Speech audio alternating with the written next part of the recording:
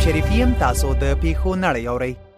بی بی سی برتانوي چارواکي د اروپایي ټولنې له مسؤلینو سره له دغې ټولنې د برتانیا له وتلو وروسته یوې سوداګریزې هوکړې ته رسېدلي. خبریال: انټارکټیکا یوازینۍ لویه وچه چې د کورونا وبا څخه په امن کې به تازه پکې 36 کسان په کورونا ناروغۍ اخته شوي دي. الجزیره: د امریکا اوسنۍ اداره پلان لري چې د ولسمشر ډانلډ ټرمپ د دورې تر پایه پر سعودي عربستان تر 500 میلیونو ډالرو وسلې وپلوري. په ژواک: د 2020 کال پر مهال په ټوله نړۍ کې د 6 افغانانو په ګډون 21 خبریالان وژل شوي چې د تیر کال په پرتله یې کچه 55 سلنه لوړه ده. سی ان ان: د امریکا په اورېګن ایالت کې یو کس چې په کورونا ناروغۍ اخته و کار ته تللی او دغه وایروس یې له 300 تنو نه ډیرو ته لیږدولی چې له امله یې 2 کسان مړه شوي دي.